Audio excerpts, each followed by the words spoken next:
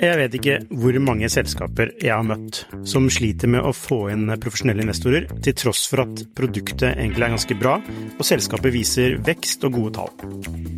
Hvis det er en ting de proffe investorene er på utkikk etter, i tillegg til at du bygger et bra selskap selvfølgelig, er hvordan du håndterer dine aksjonærer, eller ditt såkalte cap table, som det heter på startupsk.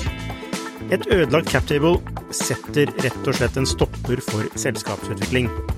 Unlisted.ai gjør det mulig for selskaper å håndtere aksje- og opsjonsprogrammer, aksjeeierboken, captable og det meste av rettigheter inn mot aksjene i selskapet på ett sted.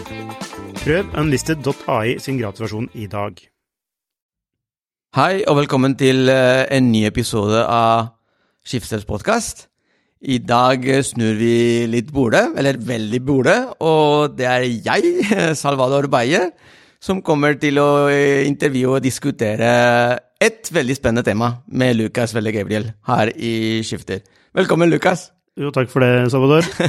Men først noen spennende stillingsannonser som dere har i Skifter. Ja, jeg kan få lov å lese opp noen spennende stillingsannonser vi har på Skifter. Det er Aller-konsernet, som blant annet eier Dagbladet og Din Side.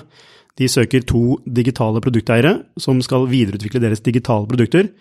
Den produkteieren skal jobbe tverrfaglig for å bygge gode medprodukter og få til et samspill mellom strategi, redaksjonell profil og innhold, salg og kommersielle løsninger, analyse og innsikt, utvikling og teknologi.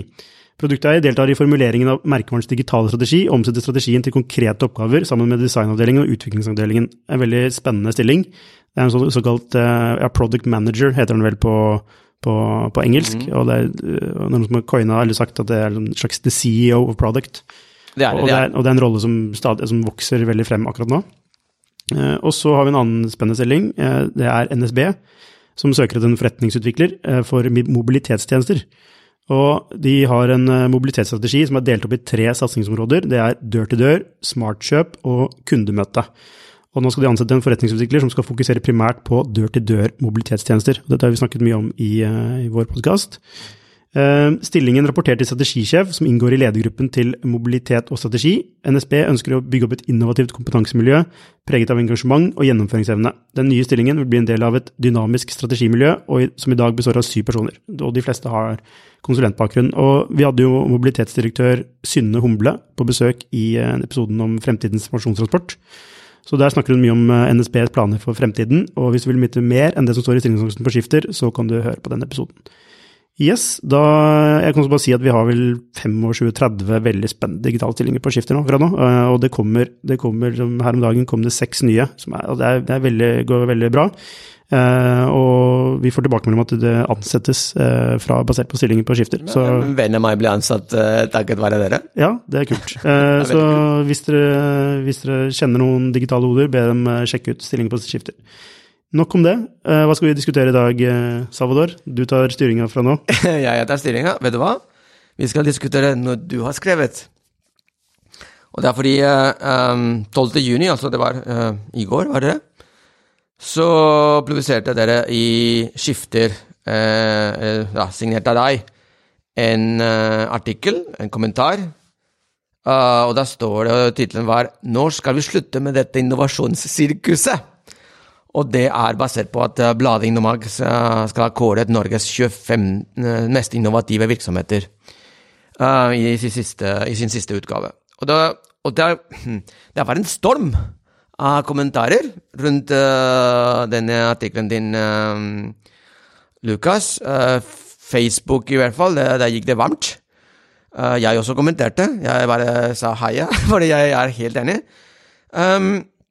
Men kan du fortelle oss litt grann hva som egentlig er hva som er hypotesen, påstand, hva som er baseline for den artikkelen, og hvorfor har du kommet med en så bombastisk overskrift? Nå jobber jo jeg veldig mye med oppstartsselskaper og innovasjon daglig, så jeg kanskje blir sånn ekstra lei av folk som kaster ut det begrepet, og skal sole seg i glansen av det begrepet. Men bakgrunnen, det startet jo med denne innovasjonsindeksen til Center for Service Innovation, eller tjenesteinnovasjon ved NHH, og professor Tor V. Andresen som lanserte denne indeksen, hvor blant annet Altså jeg tror IKEA kom på førsteplass over liksom de mest innovative selskapene. Og Kiwi og Meny, og det var mange rare selskaper på den lista. OneCall var på tredjeplass. Ja. Og så prøver jeg liksom gå litt ned i materien da, på hvordan kommer man frem til dette her. Og det de visstnok har gjort, er jo å stille spørsmål til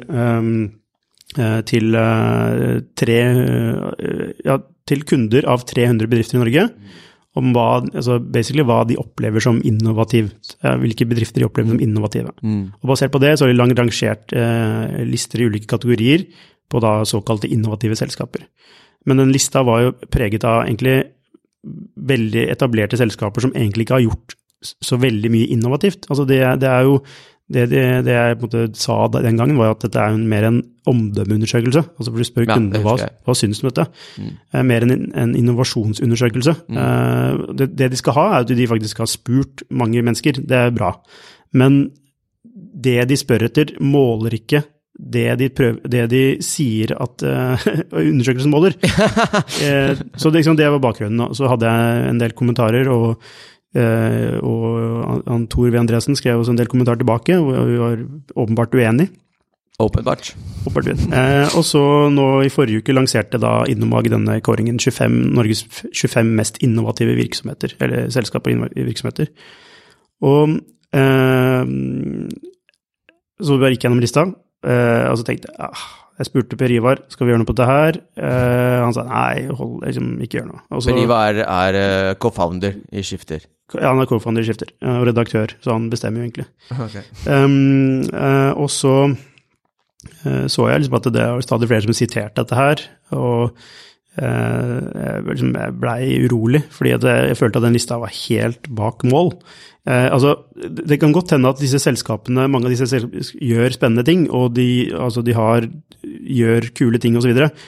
Men når du har en liste med de 25 mest innovative selskapene, og liksom du trekker fram da Kommuneforlaget, Nortura, Jotun, jeg vet ikke. Så da blir jeg liksom, hva er grunnlaget for den lista, tenkte jeg igjen da. Hva er grunnlaget egentlig? Fordi den har ikke jeg rukket å fordype meg inn. Nei, så her sitter jo faktisk Tor V. Andresen, han sitter faktisk i juryen, og det er en jury på... Juryen også til denne lista? Ja, han gjør det. Okay. Og det som er første som er interessant er at den divergerer jo veldig fra den andre. Ikke sant? Så du har en liste fra Bergen som lager en innovasjonsliste, og så lager du en her, og så sitter han i juryen begge steder. Nei, eller han sitter i juryen, den andre.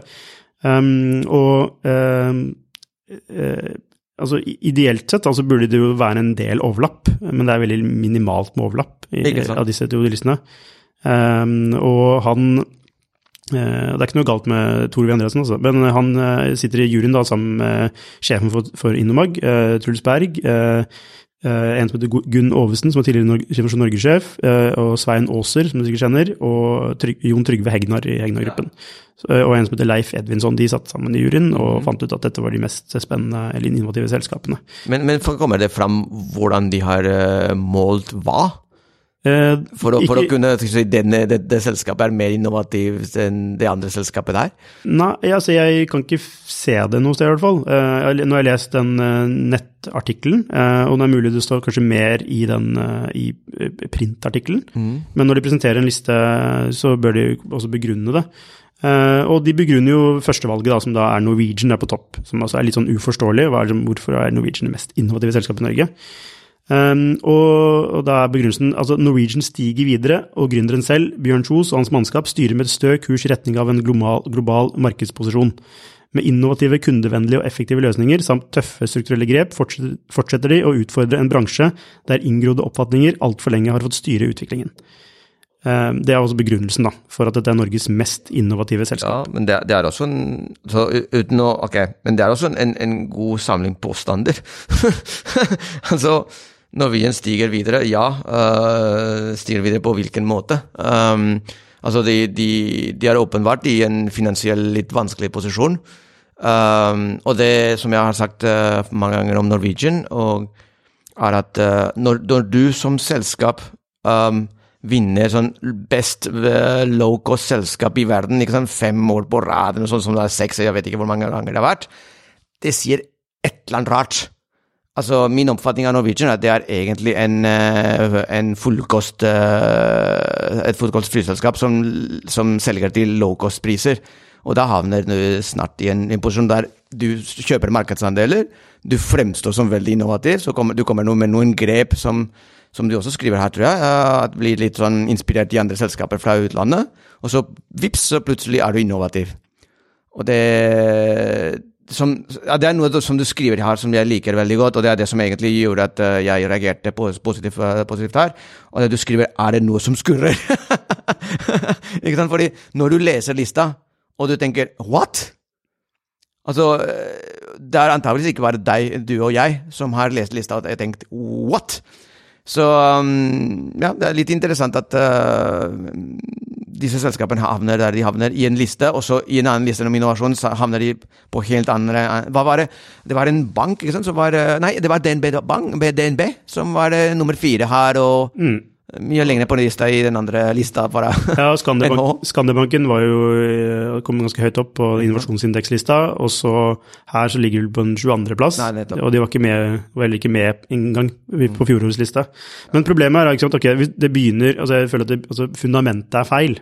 Ikke sant, men basert på dette her, så ser du at disse store selskapene slår seg på brystet da, ikke sant? For at dagen denne listen ble publisert, så får man umiddelbar en pressemelding fra Norwegian selvfølgelig. Vi er det mest innovative selskapet i Norge, ikke sant? Ja, det er noen andre som har sagt det, så det må være sant. Nettopp, ikke sant?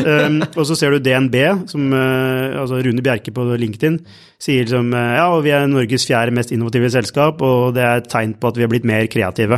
Ikke sant? Man trekker slutninger basert på noe som er feil i bånd. Og det er en ting. En annen ting er jo denne her, hvordan altså spesielt kanskje DNB da, de kritiserte jo den forrige lista fordi de der falt i mange plasser. Ikke sant? Så da gikk jo Thomas Midteide, informasjonsdirektør i DNB, skrev kronikk i Aftenposten at det er helt fullstendig feil og bla bla bla bla, ikke sant? Ja, hva skal det si? Det var riktig. Ja, men ikke sant? Men når de kommer godt ut, så er det helt tyst. Eller da skryter de av det, ikke sant? Jeg savner en mer sånn ærlighet da, fra de store selskapene rundt dette her. Altså, og jeg nevner ordet, altså Innovation Theater, eller det er Steve Blank sin Steve Blank, ikke sant? Og det er bare, jeg kaller det innovasjonssirkus på norsk. Og det har blitt en sånn, altså innovasjon, som en skrev på LinkedIn-kommentaren, innovasjon har blitt til et mål i seg selv. I stedet for at det er et middel for å oppnå annet. Veldig bra pointert. Ja, jeg synes det var en god observasjon. Ja. Og det handler jo ikke om, altså, nå har det blitt at det handler om å fremstå mest mulig innovativ, for å være kul, å tiltrekke seg folk som vil jobbe for deg, og at kundene sine synes det er kul, altså det er viktig, ikke sant? Men det har blitt mer sånn et markedsføringsgrep, ikke sant? Akkurat som blockchain på en måte. Ja, kanskje. Ja, selskaper som nå er vi i blockchain, ikke sant? Og plutselig så øker børsverdien deres med 60% på 3 sekunder, eller noen minutter. Ja. Altså, ja, jeg er enig med deg. Det er blitt mer sånn markedsføringsgrep, i noen tilfeller i hvert fall. Men så er det et poeng til. Altså det irriterer meg, ikke sant, skikkelig. Det er greiene rundt innovasjon, og alle snakker om innovasjon, og MVP-er, og design thinking, og bla bla bla. Og lean startup. Og så er det, ikke sant, hvis du ser på, altså reelt sett, så bruker de veldig lite penger og ressurser på dette her. Ja, ja. Og den type innovasjon vi ser mest av er jo veldig sånne småting, som egentlig bare kaller forbedring. Inkrementell innovasjon. Ja, ikke sant? Men ikke kall inkrementell innovasjon, altså det er forbedringer. Forbedringer i deres... Kontinuerlig forbedring. Ja, kontinuerlig forbedring, det er greit. Ja, ikke sant? Det er et poeng, og et annet poeng er jo, ok, hvem er det som faktisk er innovativ i Norge i dag? Altså, hvilke selskaper er det? Og jeg vil jo hevde, nå er jeg kanskje litt farget at jeg skriver mye om oppstartsselskaper, men jeg vil jo hevde at altså blant oppstartsselskapene vil vi se mye av den reelle innovasjonen i dag. Jeg sier ikke at det ikke skjer innovasjon i store selskaper, det er ikke det, men at de måtte være helt nærmest utelukket fra lista, det reagerer jeg på. Ja. Hvorfor tror du det er sånn? Er det interesser inn i bildet? Det blir bare spekulasjon, jeg vet ikke hvorfor det ikke er sånn, men jeg synes det er veldig merkelig at man ikke trekker fram selskaper som faktisk innoverer. Da. som skaper nye forretningsmodeller, nye distribusjonsmodeller. De bygger egen distribusjon fra null. Ikke sant? De har kniven på strupen og får ting til å skje. Ikke sant? De endrer vaner. Ja. Men jeg synes at dette veldig interessant, fordi det som uansett, når du ser på disse selskapene, de fleste, eller alle da, som du sa, de etablerte selskaper som opererer innenfor ganske trygge rammer, egentlig. Og det som jeg også savner at altså for eksempel, la oss si Otovo, som du nevner i din artikkel, ikke sant? Så de driver med solenergi, og de prøver å jobbe med solenergi på en helt annen måte enn mange andre gjør. Blant annet de veldig gode på sine operasjoner, og de bruker faktisk big data for å få vite hva gjør vi next, ikke sant? Next step. Du nevner også et selskap her, eller flere, som driver med artificial intelligence. Ja, og her snakker vi om selskaper som du nevner, som jeg synes veldig interessante, som egentlig prøver å bruke nye teknologier på nye måter, nye forretningsmodeller, ikke sant? Og det som kanskje det sier jeg fordi jeg opplever det i min jobb også, at det så utrolig vanskelig å følge opp med nye teknologier hele tiden, at i hvert fall en god del av de som sitter på toppen rett og slett ikke klarer å følge med. Så jeg tror at en årsak kanskje til det du snakker om nå, eller vi diskuterer om at her bare store bedrifter som man kan forstå hva de driver med, ikke sant? At de som kanskje sitter i juryen, kanskje de har ikke ressurser nok og tid nok mulighet til å følge opp den teknologiske utviklingen på den måten som hadde gjort at de hadde forstått mye mer av de andre selskapene som du nevner, eller som du skriver om i artikkelen, som egentlig driver med noe helt annet, i andre industrier som ingen forstår helt ennå, ikke sant? Jeg tror det kan ha noe med det å gjøre også. Det liksom å arrangere VM i maraton, men det ikke lov for kenyanere eller afrikanere å delta, da. Okay. Og da det noe, hvor reelt dette VM-et da? Ikke sant? Hvor reelt denne konkurransen? Ja. Når du utlater en veldig stor gruppe som faktisk en veldig betydelig og kanskje ikke sant, kunne potensielt sett tatt mange plasser. Men det veldig vanskelig, poenget det veldig vanskelig å definere innovasjon, og ikke minst rangere hvem som mest innovativ. Det også et siste poeng. Altså, hvordan gjør man det? Altså, det vanskelig, jeg synes det litt litt prematurt å lage en liste uten å ha gjort den jobben og finne ut av hvor godt kan vi lage en sånn liste? Og for det andre, hvorfor den listen viktig, det vet jeg ikke. Men hvis man først skal gjøre det, så gjør det ordentlig. Det reagerer jeg litt på. Ja, og det ja, nettopp. Og det tenkte jeg også jeg på vei hit. Altså, det mange måter å definere innovasjon, ikke sant? Jeg har min egen måte, men det spiller ingen rolle. Det som interessant for meg at hvordan disse listene kan sprike så mye. Det det som jeg synes symptomatisk, og det derfor jeg synes at hvor verdifulle disse listene da? Det det som jeg egentlig stiller spørsmål til. Altså, greit, de 25. mest innovative her, de 25. mer innovative der. Hvis du ikke har et common ground, og en felles forståelse av vi i hvert fall i industri i Norge forstår som innovasjon, så altså det blir helt irrelevant. Hva slags informasjon gir meg disse data? Hvilken verdi gir dette? Hvilken verdi gir det? Men det også dårlig for de selskapene som blir kåret, og ikke blir kåret, fordi det gir dem ingen guidance. Hvis, la oss si DNB som vi har snakket om da, og nummer 4 nå, og det var mye lavere for et par måneder siden. Hva slags tilbakemelding gir det til Rune Bjerke? Vi innovative, eller vi ikke innovative? Hva skal vi gjøre med dette? Problemet at nå gir du tilbakemeldingen, han trekker jo slutningen, så de har blitt mer kreative. Altså, det et bevis på det. At man bruker en falsk fakta, ikke sant? Som et grunnlag for å dedusere et kausalforhold. Da. Og det men det er jo ikke riktig. Ikke sant? Hvis det ikke er riktig i bånd, så blir slutningen også feil. Ja, altså men altså det er en viss forståelse for at de gjør, ikke sant? Men det som, men det, igjen, for meg, det mest alvorlige for disse selskapene er at de ikke vet hva de skal forholde seg til. Er vi innovative, eller er vi ikke innovative? Kan noen fortelle oss om vi gjør dette riktig eller ikke? Har vi, som selskap, vår egen barometer? Har vi som selskap vår egen guidance? For hvis vi har det, så trenger vi ikke disse listene i det hele tatt. Da er det litt Men når det er sagt, da, så gjør jo sikkert mange av de selskapene gjør mye spennende. Jeg vet at DNB gjør mange spennende ting. Ja, ikke bare DNB. Nei, ikke sant? Posten gjør også det. Men så er det mange selskaper som også gjør spennende ting som ikke er på lista, ikke sant? Som jeg kanskje synes er enda mer spennende, ikke sant? Blant etablerte selskaper. Så det er utferdig mot dem også.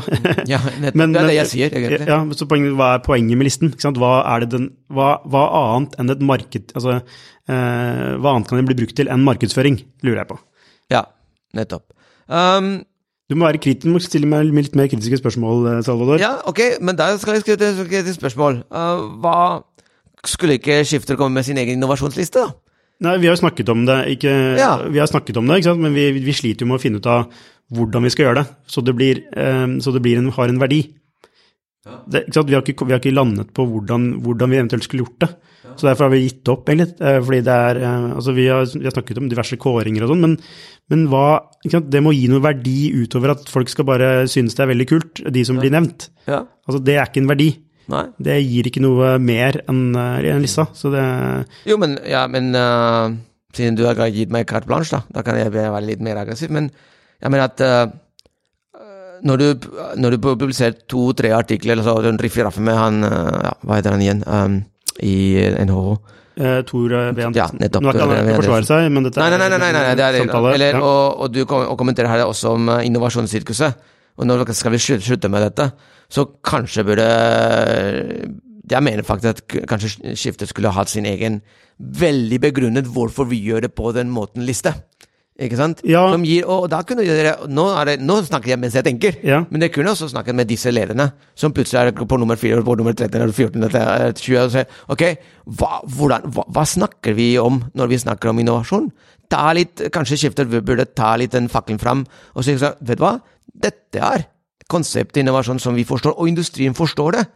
For jeg tror nok at alle disse lederne snakker sammen, og de har en felles oppfatning av hva er det å være innovativ egentlig i dette landet. Altså, det ironiske her er jo at ingen oppstartsselskaper snakker om innovasjon. Nettopp. Fordi de er innovative i seg selv. Nettopp, ikke sant? Ja, nettopp. De bare gjør, ikke sant? De liksom, altså, det er altså inherently innovativt, det de driver med. De snakker ikke om innovasjon. Altså, det er ikke noe stas å bli, altså, sikkert hadde det ikke vært stas det, men det er ikke noe viktig for dem å bli kåret til innovativ. Altså, for dem så er det viktig å skaffe kunder, bygge produkter og endre vaner og ta markeder, ikke sant? Det er ikke noe poeng, altså innovasjon i seg selv er ikke målet. Nei, og her går det ikke, ja, nettopp, bare fortsett du. Nei, altså det var poenget mitt. Nei, altså, men altså, og det er det du sa nå. Det er historie som snakker om innovasjon. Ja, men altså, det er det du sa med at innovasjon er et mål i seg selv. Innovasjon skal ikke være et mål i seg selv. Innovasjon er der for å skape verdi for aksjonærene. Punktum. Det er ikke noe mer. Altså, i hvert fall hvis du er i en kommersiell setting, ikke sant? Og da, altså, igjen, det er... Du kan ikke bare slå på brystet og si at vi er innovative bare fordi vi er innovative. Du må si at vi er innovative, og dette har vi nådd gjennom den innovasjonsprogrammet som vi har, som er såpass konkret som vi skal gjøre det på den måten, kommunisert, og se, her er resultatene. Og da kan du slå deg på brystet fordi du har faktisk gjort det du egentlig skulle ha gjort. Men ikke innovasjon som en moteord eller sirkus eller en mål i seg selv, og det er derfor jeg tror at det hadde vært veldig, og det jeg ser for siste gang, det hadde vært veldig, veldig kult hvis Skifter hadde hatt sin egen liste, basert på real hva kan jeg si, effekter av innovasjon i aksjonæres hendene. Altså, hva er verdien som skapes, ikke sant?